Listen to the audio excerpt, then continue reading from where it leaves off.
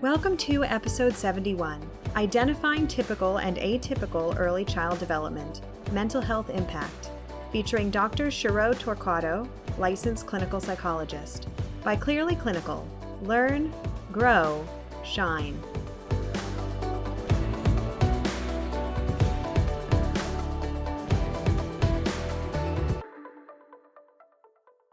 Hello to our listeners. Today we are joined by Dr. Shiro Torquato. She is a licensed clinical psychologist in the state of California, and she has been licensed since 1996. She specializes in psychological evaluations and educational consultations for children and adolescents.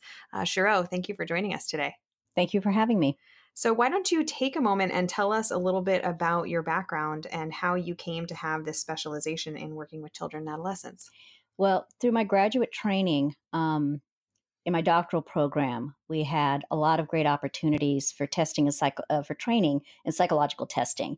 And I found I really enjoyed doing that especially with the young kids in our psychology clinic at Auburn University, where I got my doctorate.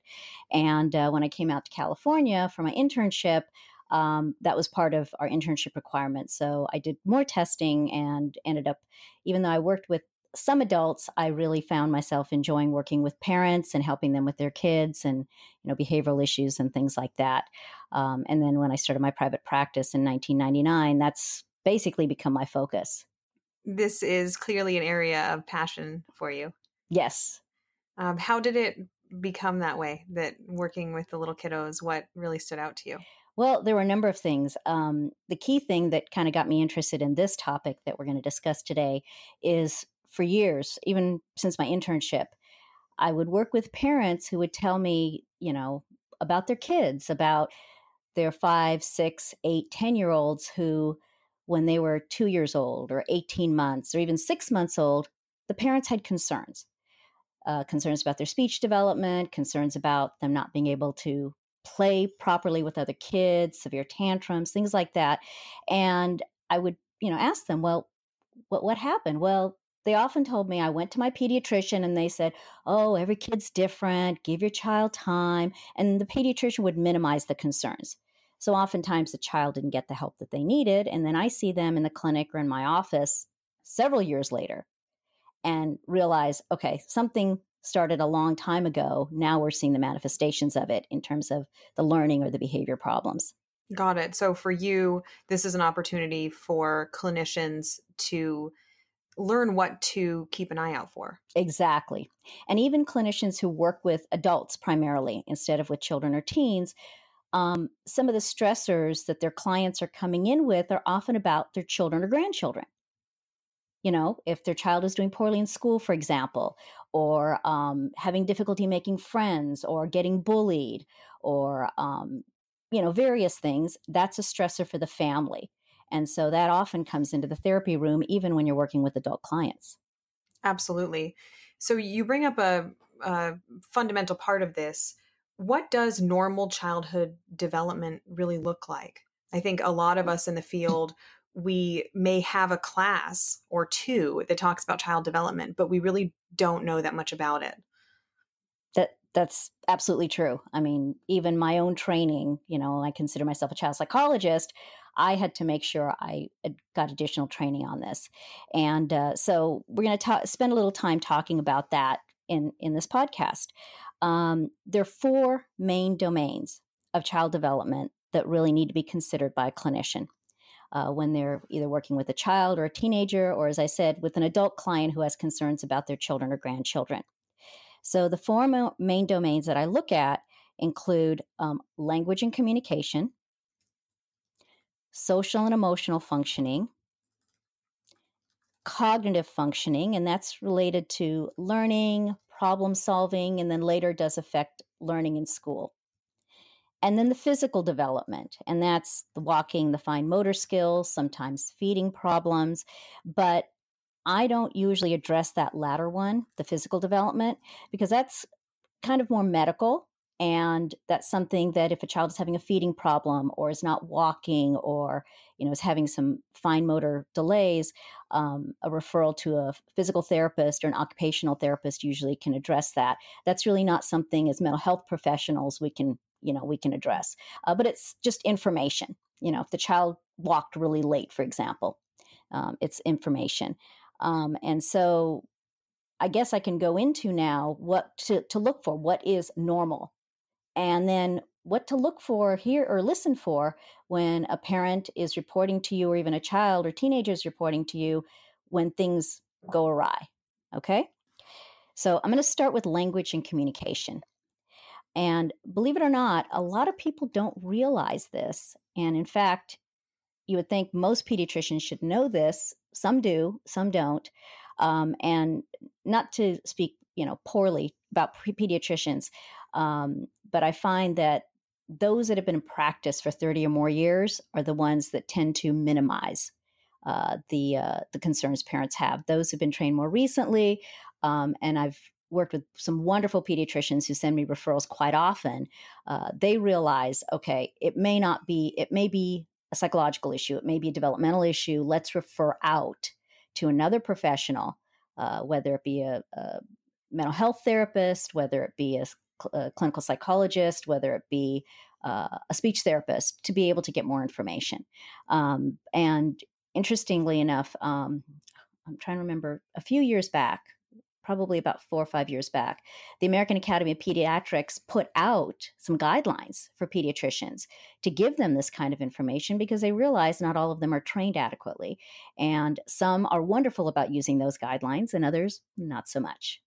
So let me share what some of the things therapists should be looking for and listening for in terms of what's normal child development. In the language and communication domain, one of the things you want to look for is by 12 months, a child should be babbling, making some kinds of noises. Usually they'll start doing mama, dada, those kinds of things. Between 1 and 2 years of age, they should start using some single words, okay? And by 18 months, typically, and granted, there's some variability, 5 to 6 month variability on either side, either earlier or later, but typically by 18 months of age, most children are using 2 to 3 word phrases, okay? So by the time they hit age 2, their language is really expanding. You'll hear them using 2 to 4 word phrases, repeating words overheard in conversation, which some parents have to be very careful about. That's when they often will start learning the curse words and repeating them, right?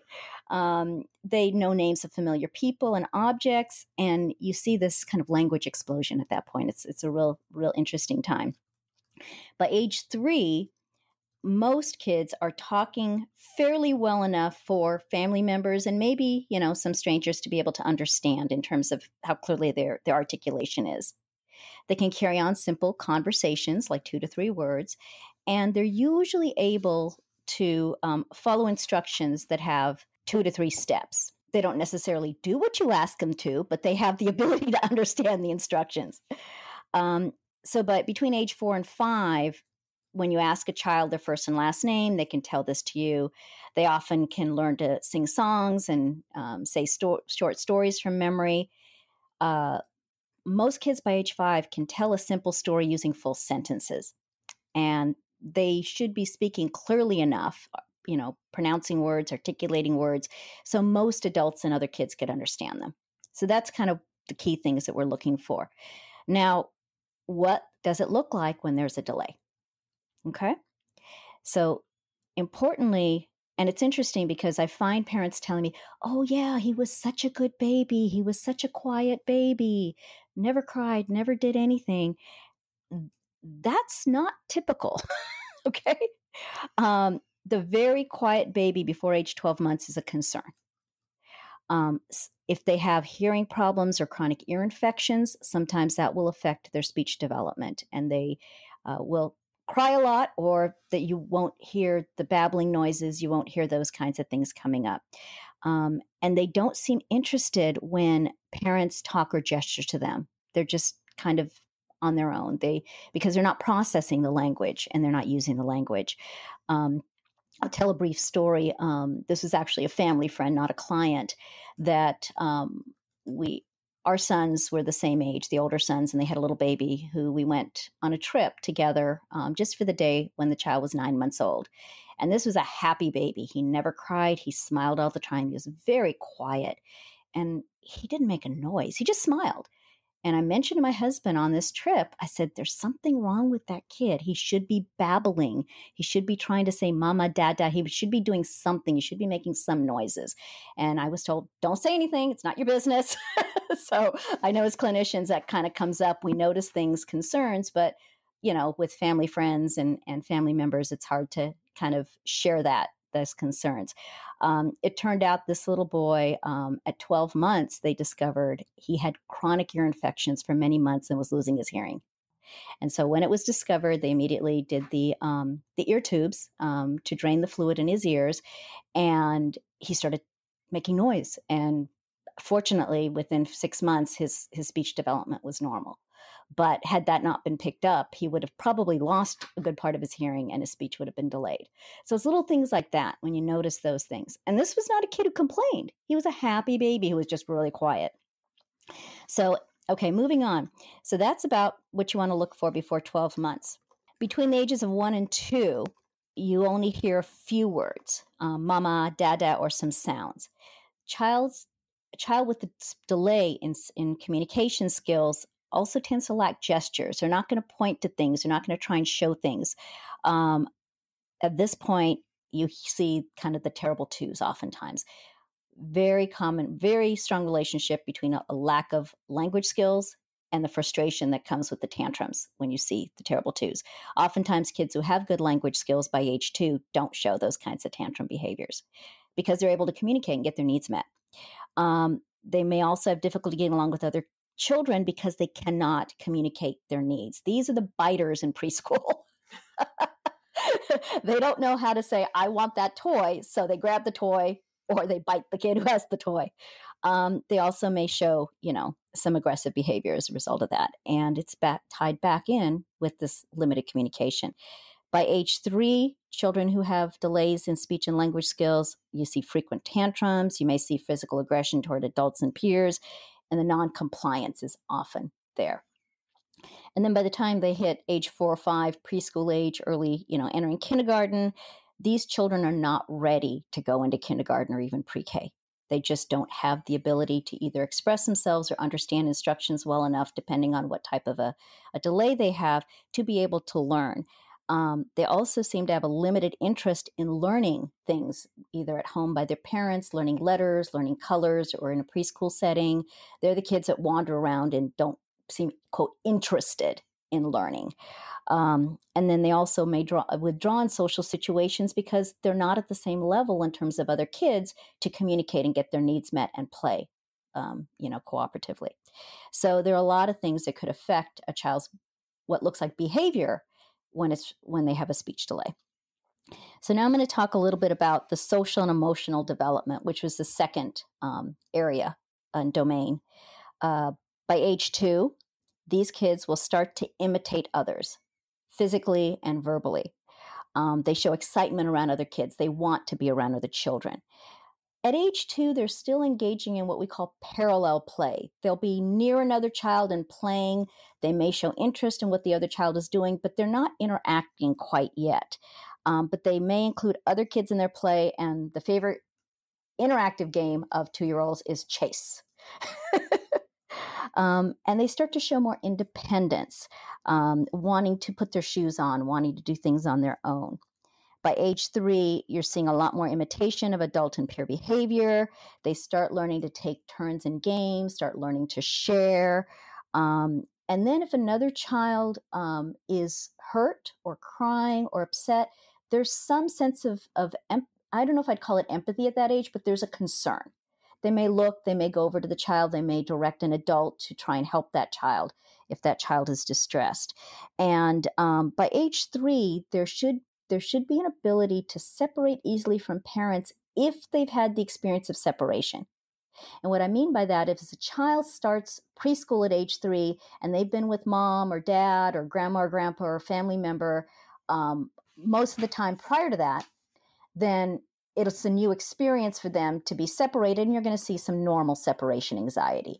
But if a child has been in a daycare or preschool setting since they were a year and a half or 2 years old, and then they start showing, a high level of separation, that might suggest that there's something, in their development that's not on track. Then we have between the ages of 4 and 5. What you should see is children engaging in make-believe play. You should see a preference to play with peers rather than alone. They enjoy learning new activities. They're beginning to learn to control their emotions. They're, depending on their parent, they should be learning a little bit of delay of gratification. And they want to be independent. They want to do things on their own. And you might, have them saying, no, I do it. Or, I can do it. I'm going to, pour my old cereal and make a mess all over the counter. But that's what they want to do at this age. So what are some symptoms that indicate a delay in social and emotional functioning? Before 12 months of age, they tend not to recognize familiar people. They don't want to play games involving back and forth play like peekaboo. There's not much of an interest. These are the kids that prefer to be just left alone in their cribs. And interestingly enough, I've had parents tell me, oh, they were such good babies. And what they meant was they just wanted to be left alone. They didn't want to be carried. They didn't want to be around other people. They didn't want to be around siblings. They were usually, overstimulated by that.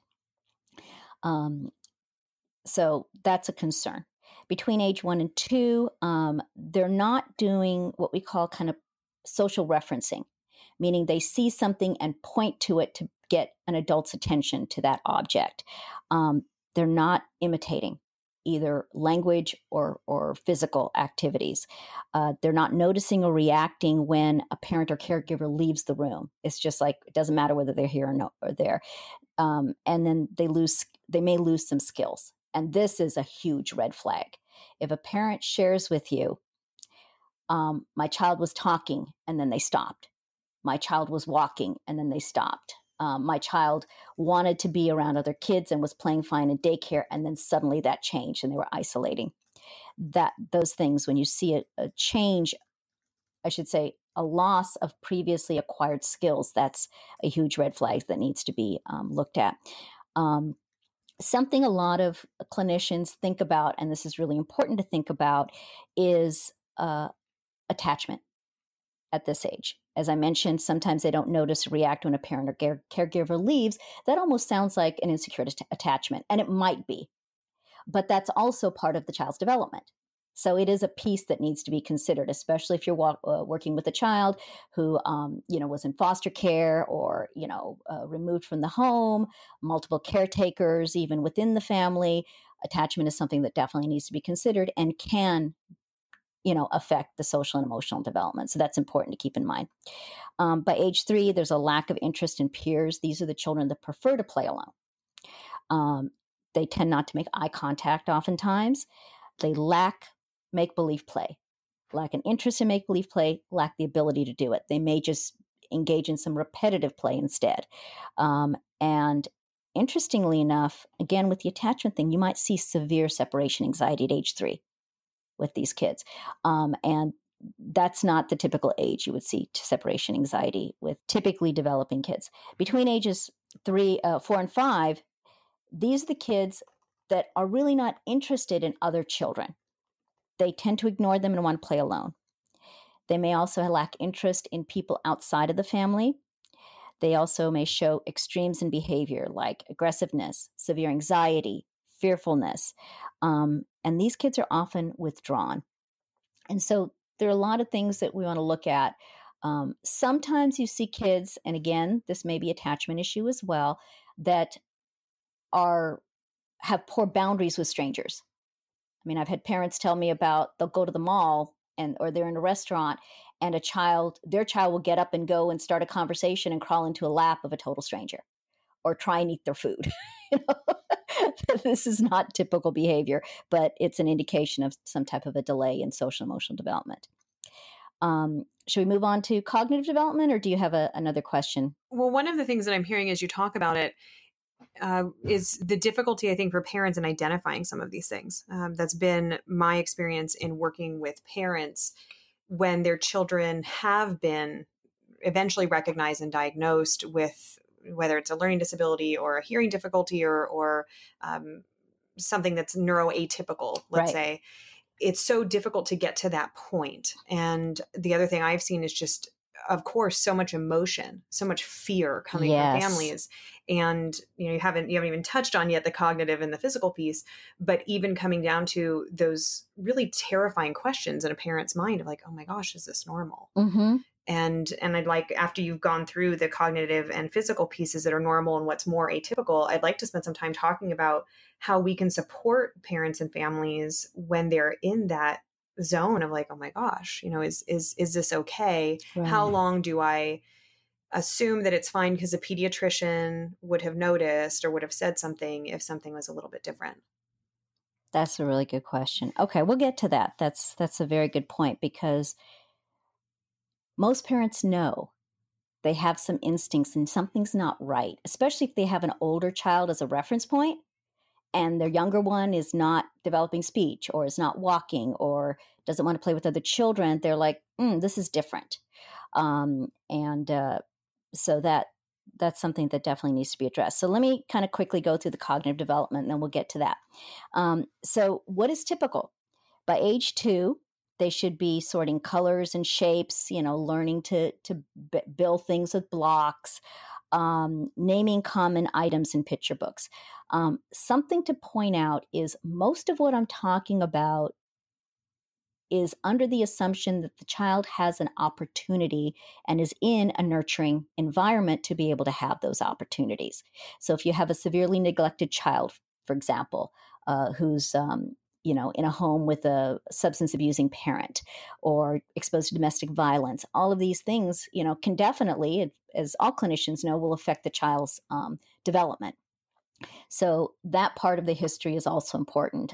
I've worked with a number of kids who've been adopted, both internationally and in the United States, and some of their histories and their, presumed or known genetic histories with their own biological parents is a huge factor that needs to be considered. There's a lot of information that when you're working with these kids. But when I'm talking about kind of what's typical, it's within the context of a nurturing family environment, whatever that is, however many parents, grandparents, but a nurturing family environment to give the child, opportunities to learn these things. Okay. So, for example, if you don't have any blocks to play with and are limited toys and your only, form of entertainment is an iPad, that's going to limit some of the things that you're going to learn to do. So by age 3, they're starting to understand concepts of 2 or more. They're able to copy a circle with a pencil or crayon, playing make-believe with dolls or animals or people, and they can usually, problem solve, like putting together simple puzzles. Between ages 4 and 5, if they're taught, if they're given exposure, and most kids are, in our culture, at least in the United States, name colors and some numbers or letters, remember parts of stories or TV shows they've seen. They can start copying letters and numbers if they're taught this. Understand concepts of same and different.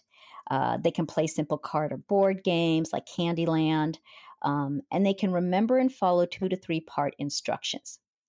Now, granted, yes, that's partly a language skill, but if they don't have the cognitive skills, then that's going to be hard for them. So what symptoms indicate a delay in cognitive abilities? These are kids, and the cognitive delays are across the board. They're physical, language, emotional, and cognitive. A child may not crawl or walk before 12 months of age. What is considered, I'm just going to touch on this, is by 15 months of age, if a child is not walking by 15 months of age and some kind of a physical problem like cerebral palsy has not been identified, up to 15 months is considered within the normal range of walking. Beyond that is a delay. So that's something to kind of be aware of. They don't search for things that are hidden. If something just disappears or falls, they forget about it. They don't learn gestures. They don't know what familiar objects are used for. They don't imitate words. They can't work simple puzzles, simple toys like puzzles, turning handles, different things like that when they're given opportunities to play with toys. They tend to resist learning new skills. These are the children that, as the parent is trying to potty train or teach them something, put their shoes on, getting dressed, there's a lot of resistance to learning those new skills. And oftentimes related to that, and also lack of interest in learning pre-academic skills like colors, letters, writing their name. And we see a lot of tantrums with these kids. We see a lot of fearfulness with these kids. We see a lot of avoidant behaviors with these kids. I've had a couple of families over the years that the parents kind of felt guilty because by the time I see the child at age 6 or 7, they're saying, oh, we spoiled him. So that's why, he can't tie his shoes. We spoiled him. That's why he won't eat on his own. And what we find is that, as I mentioned earlier in the social emotional development, and it applies to the cognitive development as well, a child who is developing typically wants to be independent. They want to show that they can do these basic skills. The children who don't have those skills, usually due to cognitive limitations, don't try to do it on their own. So it's not a matter of spoiling the child. It's a matter of the child has some level of awareness or just doesn't have the skill to put their own shoes on, to feed themselves. And so the parent usually, as a need, because they got to get the kid out of the house with shoes on, or they got to get a meal in them, will do the skill for the child. And so it's not a matter of spoiling. It's a matter of, you're assisting the child because the skill is limited. So I think that's important. And then, so to kind of bring that all together, and as I said, the physical development is important, but as mental health clinicians, that's something that we don't address so much. So I'm not going to spend a lot of time on that. But mainly the things to understand is when you're looking at and thinking about, language development, social emotional development, and cognitive development in a child, these are things that later on come into our offices as tantrums and learning disabilities and, severe anxiety, whether you're working with a child, a teenager, or even the parents and grandparents of these kids who've had these experiences. Thank you for giving us such a thorough overview of some of the things that we really ought to be paying attention to. It sounds like all of these domains are interacting, and when one area is lacking, it affects the other three. Yes, it definitely can impact the other three. And the interesting thing is we often see this as, quote, behavior. And I think that's one of the things that I'm really passionate about this topic is that the behaviors on the surface, that's what we see. That's what's observed in school by parents, by teachers, by coaches. But what's underneath that, what is driving that, what is the history and the roots of that behavior is really where the intervention needs to happen. And when we can understand that better than just looking on the surface, there's a lot more progress for the child. One of the things that I've seen and touched upon a little bit ago was the inevitable feelings from a parent of wondering, if something is different about their child, and then also even what to do about it. When you're in a position where you see that there are some differences, some delays, how do you have that conversation with a parent or with a family member when something is a little different? Well, it's interesting because, as I said, most parents have some sense, but they get feedback from family members when a child is tantruming, for example, because their speech is delayed. Oh, just spank him. This is a discipline problem. And then the parents question, what they're feeling, what they're sensing. They go to a pediatrician and the pediatrician, oh, let's just wait, give the child some time. Every child's different. And then nothing happens. Oftentimes I get parents into my office. They found me either through their insurance or through a therapist or a family friend. In fact, one mom called me and said, I overheard 2 moms talking in the grocery store and your name came up. Things like that, because parents talk. Um, but I think the thing is parents should really try and seek more information. Is the first thing. Uh, Second thing is that when they get this information, hopefully it's presented to them, and I'll tell you how I do it, in a very positive and caring manner of this is where our starting point is. This is where your child is now. For example, as you mentioned, one of the things that I specialize in is psychological evaluations. And with even young kids, I do some developmental evaluations because some of the psychological testing, a 3 or 4 year old is a little too young to be administered. And so we're looking more at development. But I sit with the parents and I say, your child has some strengths and weaknesses. I'm going to share this information with you, but I want you to understand that by the time we finish this conversation, one, I'm going to have some specific recommendations for you of where to go from here to help your child. And more importantly, this is your starting point. This is baseline. So from here, things will get better. And that is very reassuring to parents that I said, this is the information of where your child is now. It's better we found this out now than when they were 16 or 18 or 20. We're knowing this now at 10, let's say, for example, or, even younger. And they need to be able to process. And I think that's the point you're getting at, is when they hear their child has autism, or they hear their child has a learning disability, or they hear their child is severely depressed and, needs to be in therapy and needs to be possibly, evaluated for medication. That's really hard for parents because it's like you always hope as a parent that your child is going to be okay. Your child is going to be, quote, normal. But what I find with a lot of these parents is they're coming to me or they're going to a therapist because they know something's not right. And they want somebody else to validate for them, one, my instincts are correct. Something's not right. And number two, what can I do to help my child? And that's really what their focus is how to help their child. I can hear, as you say it, the importance of doing something that I've kind of termed holding the hope. Yes. That it can be an opportunity, as you said, a starting point to engage parents in that dialogue and then offer them practical resources. And I know for me as a therapist, not having a specialization like this, it has sometimes been difficult to know how to support families. And you and I could probably have a whole separate conversation about access to resources and appropriate psychological testing and all of that. But that it can be so terrifying. And I've worked with families that have older children that were diagnosed either very late, that they kind of slipped through the cracks when it came to the school system, and they just kind of kept going up through grades and like, oh, it's fine. Or even if the children were diagnosed when they were younger, so much grief still in the parents about, I wondered at age 2 if this thing was okay. And then 8 years have passed and then it's come to fruition that the child's having a lot of behavioral problems and they finally do the testing. One thing that I see is just how much grief there's been in these families. Yeah, that's a good way to put it, is grief, especially if it's your only child. That's really hard.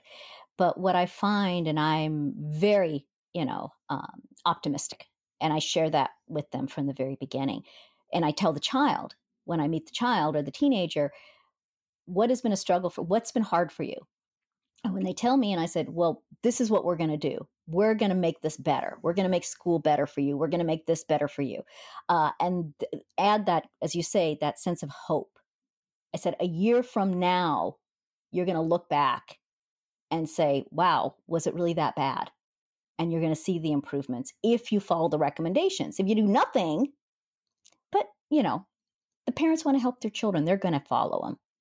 It also sounds like the importance of encouraging compliance with whatever that recommendation is. You touched on earlier how some of these factors can impact mental health. I've seen that in my practice. I've worked with parents that they'll have a child that appears to be very, very clingy, won't get out of the parent's bed, won't sleep independently. And we're talking a 4, 5, 6-year-old child, not an infant. And that when there was further investigation, it was that there were cognitive delays that were impacting the child's, I think, self-efficacy in a lot of ways. Can you talk a little bit with us about how these different delays can impact mental health?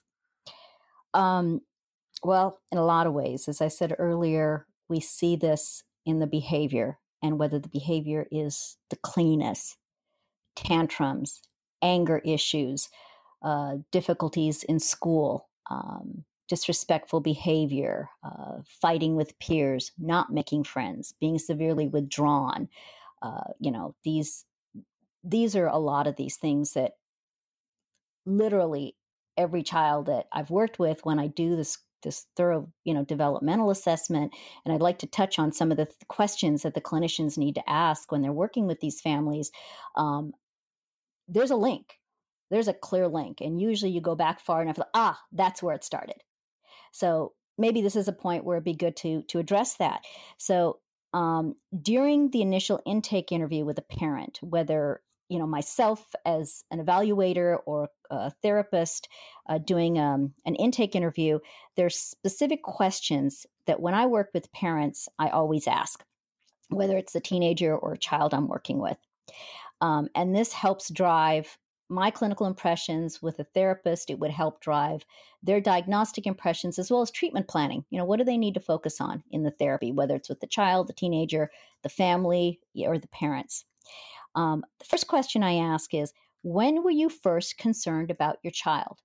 Now, this is quite interesting when I'm talking to the parents of a 15-year-old, because I try and get them to go as far back as they can remember. And I can tell you, most of the time, it's before third grade. And even when I eventually meet with the teenager and I ask them the question, when did you first notice school was hard for you? These are the kids who are struggling in school and failing their classes in high school. And 90% of them tell me about third grade. So it goes way back. The second question, which, we probably have on our intake paperwork, is what is going on now that you are seeking professional help? Something's changed. Something has not changed. I have many parents tell me, oh, yes, at age 2, at age 3, at age 4, I'm seeing the child at age 8. And the common reason they tell me they're coming in now is we were hoping they would grow out of it. And it's just getting worse. So they realize this is not going to change without some intervention. And I'm sure therapists get that same thing as well. Oh, just thought he'd grow out of it. The older brother was like that at 2 and he grew out of it. But this child is 8 and is still having severe tantrums on a daily basis. And I think that's one of the things that also makes it really confusing for parents and also for clinicians, is that there is such a wide range of what's developmentally normal, Mm-hmm. and then also trying to identify the things that are outliers. Even thinking about temperament, my son is 4 and he has a friend that is, I believe completely normal and neurotypical, and his temperament is just very, very different. And so our joke as parents is like Hulk smash, because he's just this kid that is just very boisterous, and my son is just this very gentle little thing, and they have such a huge difference in their behavior, but it's all behaviorally normal. Right. I think it gets so nebulous that even as parents or providers, it gets kind of confusing, and the importance of having people like you that can really hone in on, yes, this is within the range of normal, and this is where we're starting to step outside of that into something that's a little more atypical. One of the things I ask parents to kind of address that exact issue of how far is this out of the norm, is I ask them, were teachers ever concerned? And the reason is because the teachers have a large reference point. If they're experienced teachers, they could have worked with hundreds, if not thousands of children. And if they've taught the same grade level for many years, they know what is typical third grade. They know what is typical first grade. And most of the time, especially the children who later get diagnosed with ADHD, the kindergarten teacher noticed something. The first grade teacher noticed something. And so that's an important piece of information, even if the parents weren't concerned until the child hit middle school. Okay. So that's one way of kind of getting a sense of how much of this is within the wide range of typical, especially when it's related to personality or temperament. Another question I ask parents during the intake interview is, were there any concerns about your child's speech or speech development? Oftentimes, even if they're speaking fine or their articulation is fine when they're 8 or 10 or 15 years old, if there was some type of a speech delay, as I alluded to before, that does impact. There's an interesting relationship, and I see this with kids who I do evaluations for dyslexia or learning disabilities in reading and writing, is that many of them, there's a clear relationship between children who have speech delays, especially in articulation, on pronouncing words, and later reading development. As a child is starting to learn phonic sounds, the sounds of letters, if they are misarticulating a lot of the sounds in speech, it's very difficult to make that connection because they don't hear things and they don't say things the same way as a child with typical speech development would in terms of learning phonics. So there's that relationship. And then the other question I asked them, and so that's in kind of the communication domain we talked about. And then the other thing I asked them, which is really important, which is in the social emotional domain, is how did your child or does your child get along with other children? Oftentimes, if it's a learning concern, that doesn't even come up. The parents don't even bring that up until I ask them. And then I hear, well, she can make friends, but she loses them. Or, other kids think he's bossy. Or, the teacher has shared with us that whenever they do group work, my child argues with the other kids in the group. Those are the kinds of things that make me kind of look at, okay, are we dealing with some, social and emotional concerns as well, in terms of friendship and social skills and those kinds of things. These are also the kids that are often described as, quote, immature. They are retained in kindergarten, or their preschool teacher says, let's have them go to TK, transitional kindergarten. They're smart enough, but they just don't have the social skills to be able to do well in kindergarten. Those are kind of the things that I hear from parents that give me some, I want to dig deeper. I want to get more information. And so the main things are, when were they first concerned? What is it that now they're bringing the child in or the teenager in for services? Were there any concerns about the speech development? And then finally, how, friendships and social skills. How does your child get along with other children? So those are the four main questions. And if you hit each of those, you get a lot of data. You get a lot of information about these different domains that we've talked about. Thank you. I appreciate you outlining those questions. And you also mentioned potentially asking, were teachers ever concerned? And when did you first notice that school was hard for you? And asking a child.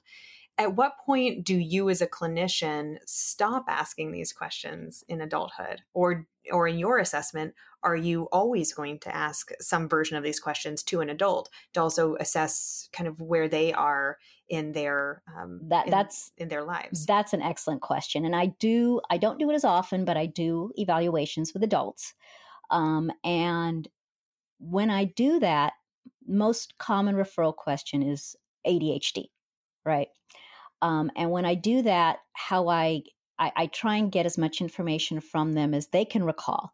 How they did in school is a critical question. Did they get in trouble for talking out or being the class clown? Did they get their work done? What were their grades like? And again, when do the problems start? Whenever possible, I try and get collateral information.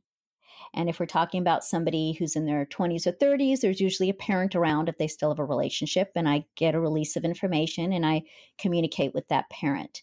If they're older and there isn't a parent around, if they had an older sibling that they would be willing to participate in the evaluation as a collateral, I get a release, of course, and then contact that sibling. Occasionally there has been an aunt or an uncle or some other, important family member who knew this individual when they were during childhood. They spent a lot of time with them. And so, yes, it is important because, one example is I did a presentation a few years back on sensory processing disorders, which might be a topic that we can do another podcast in because that's a whole other world. And afterwards, I had one of the clinicians come to me and say, I do couples therapy, and I work with a lot of couples with intimacy issues. And this particular gentleman that I'm working with doesn't like to be touched. And, it's got to be on his own terms. And he, doesn't like to be in crowds. And as this clinician is telling me, said, I thought this was like a fear of commitment, when in fact, what you were describing as a sensory processing disorder is probably what this man has had since he was a young child. And so it kind of opens up this possibility of, yes, there were some developmental issues early on that are now being manifested as anxiety, depression, occupational issues, marital issues when the person's an adult. I think you bring up a really good point. I've had a couple of situations in working with college students that have had things like undiagnosed ADHD or undiagnosed autism spectrum disorder. And at the point that I see them, their self-esteem is just shot. They feel so awful about themselves and feel like everybody else got the memo and they didn't. And I've learned to dig a little deeper and figure out some of these kind of questions of like, when did you notice that was happening? And then I am referring out to people like you for a more in-depth evaluation. And oftentimes it's come back and revealed that there was something that was there really for years that slipped through the cracks, and how much that affects self-esteem. Absolutely. And it's interesting because I get a number of referrals from therapists like you and others in the community. And oftentimes they're seeing teenagers or young adults for problems with depression and anxiety. And they know there's something else going on. Their clinical judgment is, there's something here. This is not new. This has been going on for a long time, but there's a root to it. Then I get the referral for psychological testing, and that's when the real digging starts, the real investigative work, so to speak, starts. And the trajectory I have consistently seen with these teenagers is in elementary school. There was anxiety, there was bullying, there was academic issues. They had a bad teacher that just made them feel stupid.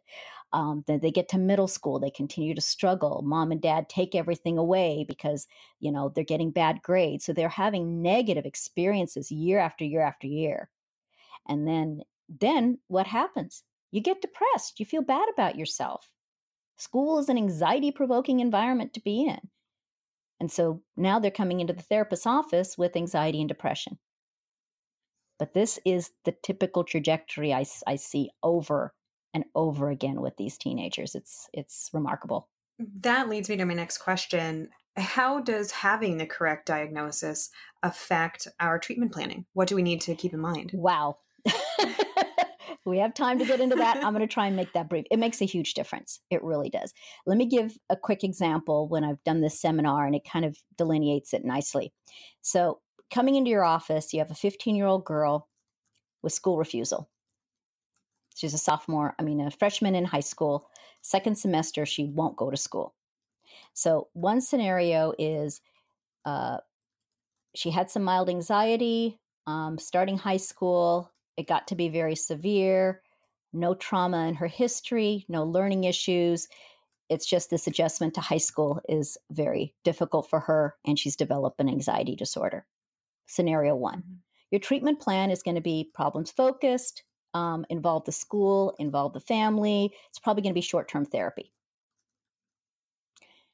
Another 15-year-old girl comes into your office, freshman of high school, in high school, and she's refusing to go to school. You take the history, you ask the questions we went over, and you find out she was anxious from the time she was 4 years old.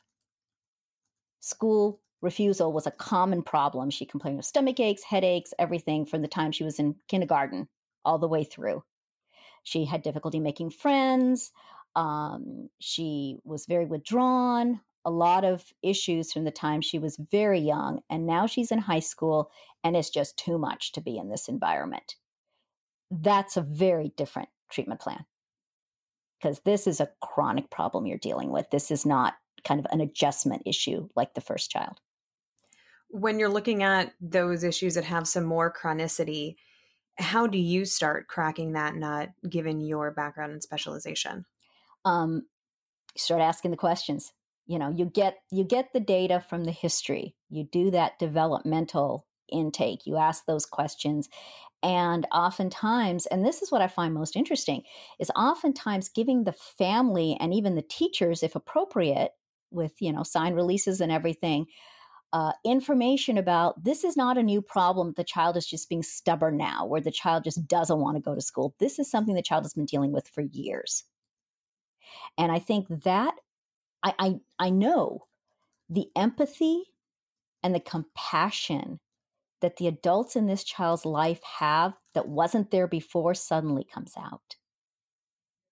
They start wanting to help the child in a different way rather than punishing them or assuming they're being lazy or unmotivated. It just is a shift. And as that shift happens and the support comes in and the empathy comes in and the how are we going to make this better for you rather than you have to do it this way, which is usually the stance that a lot of parents take when they're frustrated with a child not doing well in school. That shifts for the child completely. And you see this sense of, I don't have to do this alone anymore. The depression improves, the anxiety improves, interacting with the school improves, their grades improve when they start getting appropriate support in school. As you're talking about, I can hear the importance for the parents and for the child of providing psychoed, giving them resources, telling them, yes. Here's what we see alongside these symptoms. Here's what you may have experienced and how normalizing that can be. And one of the things that I do as one of my services is after I've done this evaluation and I feel strongly that the child needs more support at school, whether a special education evaluation, whether a 504 plan with some accommodations, I will go with the parents to interface with the school. I'll go to these meetings with them. I'll support them. I'll help communicate for them. And the child. I've been in these meetings where the teenager is literally sitting next to me and I'm checking in with them like every few seconds. Do you want to answer? Do you want me to answer? And giving them as much support as possible because this is the first time they've ever been in an environment where it wasn't like you're doing something wrong. These people are actually there to help you. You mentioned things like a 504 and IEP. One of the difficulties that I've had is when we have students that are in private schools that don't have the same requirements. And I've often experienced, at least in California, that sometimes they're actually better off getting out of a private school system and into the public school where they might have resources. How do you work, just for a moment, if you could explain, how do you work with private schools that aren't bound by the same laws? It's interesting because a lot of the private schools in the Conejo Valley, in Simi Valley, Thousand Oaks, Westlake, they're actually making changes. And most of them, if they're Catholic schools, they are bound by a system. I'm drawing a blank on what it's called, a step plan. They're required to set up a step plan for their students, which is very similar to the public schools 504 plan, where they will provide accommodations. And this is something that came from the Los Angeles Archdiocese of California. And so some private schools are doing that. Schools like Oaks Christian and some of the others actually have resource centers at their school for students with learning issues, ADHD, and they provide some services, tutoring and other things and support. Sierra Canyon is another one that does that as well. So surprisingly, a lot of these private schools are providing these services. Oftentimes the parents may have to pay extra for it, but it's there. And in the schools, in some of the smaller private schools where those services are not there, there are a couple of things to consider. One, there have been situations where I have recommended to a parent that they actually transfer the child into public school because the resources are there that they cannot. The child's needs are so high and the resources are there they can't get in the private school. In most cases, though, there are so many providers in the community, educational therapists, speech therapists, of course, mental health therapists that can provide and supplement the services that the child needs, whether it's treatment for anxiety, learning disabilities, ADHD, psychiatrists as well. Then I have this whole, community, so to speak, that I interface with and refer to that I recommend to the parents who have kids in private schools. And most of the time they have the financial resources to be able to access those private services. I'm glad that you brought up those different resources because in California, obviously, other states are going to have different laws that may necessitate services for kids that have different needs. And what I'm hearing primarily is the importance of supporting parents in asking for the resources. Right. That unless they're necessary, the school may not be advertising, private or public, that that's available as an option, and helping parents know that they can ask they can ask the school system for more assistance or referrals. Right. In fact, legally, a child in public school, if the parent reaches out to the public school system, excuse me, I said that wrong. Legally, a child in a private school, if the parent reaches out to the public school system in their school district, they are legally obligated to do some type of assessment of the child, even if they're in private school. And sometimes they'll offer services like a speech therapy once a week that the parent will bring the child to one of the public schools to get the service. So that is available at times. Thank you for bringing that up as another resource. If a therapist has concerns about a child's development, to whom should they refer the parents to get help other than just within the school system? Who do you recommend? Well, several tiers.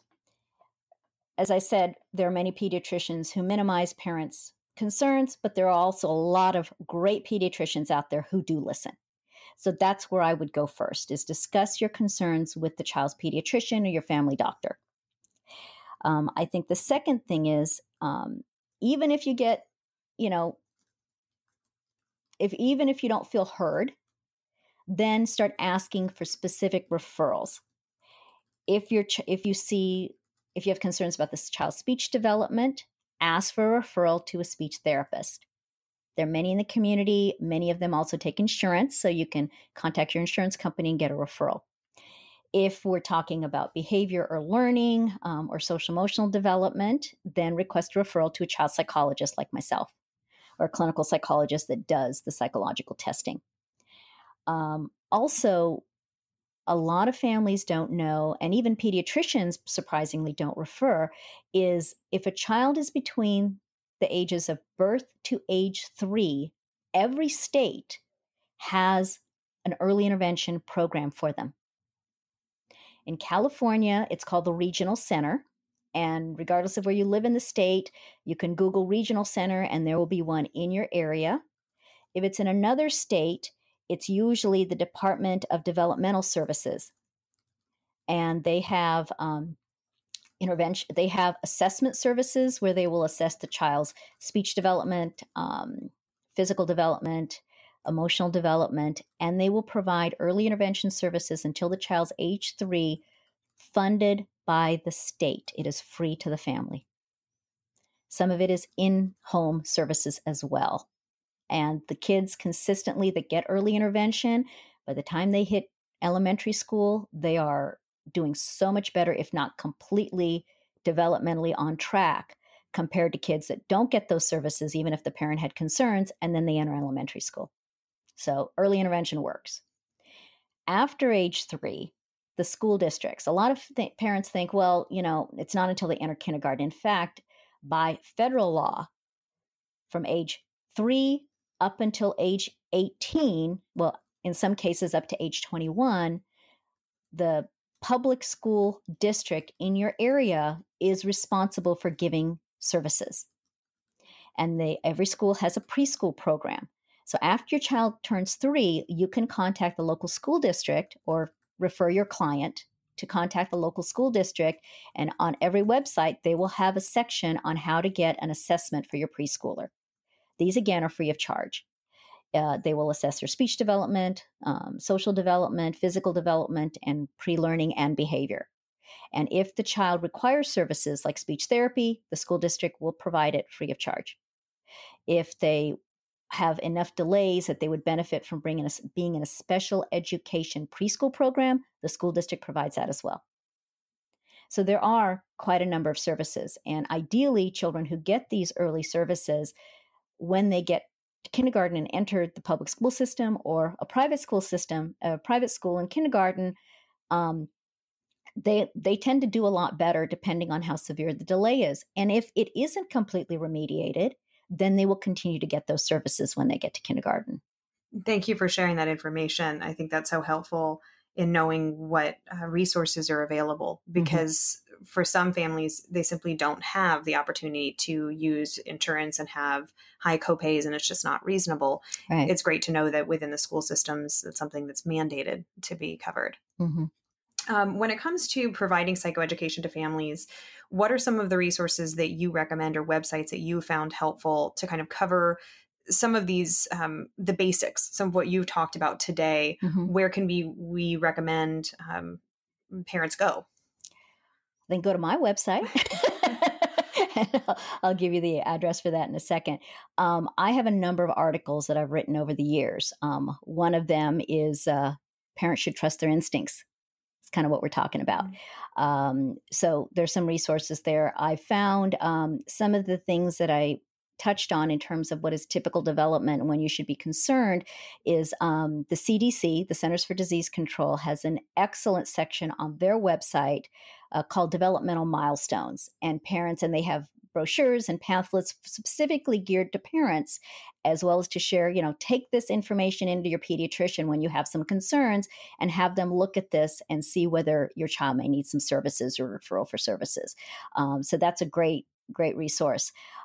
There's another book that I love that's a few years old. It is called Quirky Kids, that was written by a developmental pediatrician and really touches on the differences, developmental differences, and what's kind of in the range of normal and what is an area that you need to be concerned about. So those are kind of some of the resources that I've used. Thank you. I appreciate that recommendation. For our listeners who want to learn more about you and about your work, tell us, what is your website and also your email address? Okay, my website is www.drshiro.psych.com. I'll spell it DRSHIROPSYCH.com. And my email address is info@drshiro.psych.com. And feel free to email me if you'd like some resources or, are interested in getting information or would like to send a referral. Wonderful. Thank you so much, Shiro. You've shed so much light on any number of different topics, but even for me as a clinician, to know just some baseline milestones, I think is really helpful to inform my care. And I'm sure our listeners have found the same. So thank you for coming today and sharing your expertise. Thank you so much. I really enjoyed it.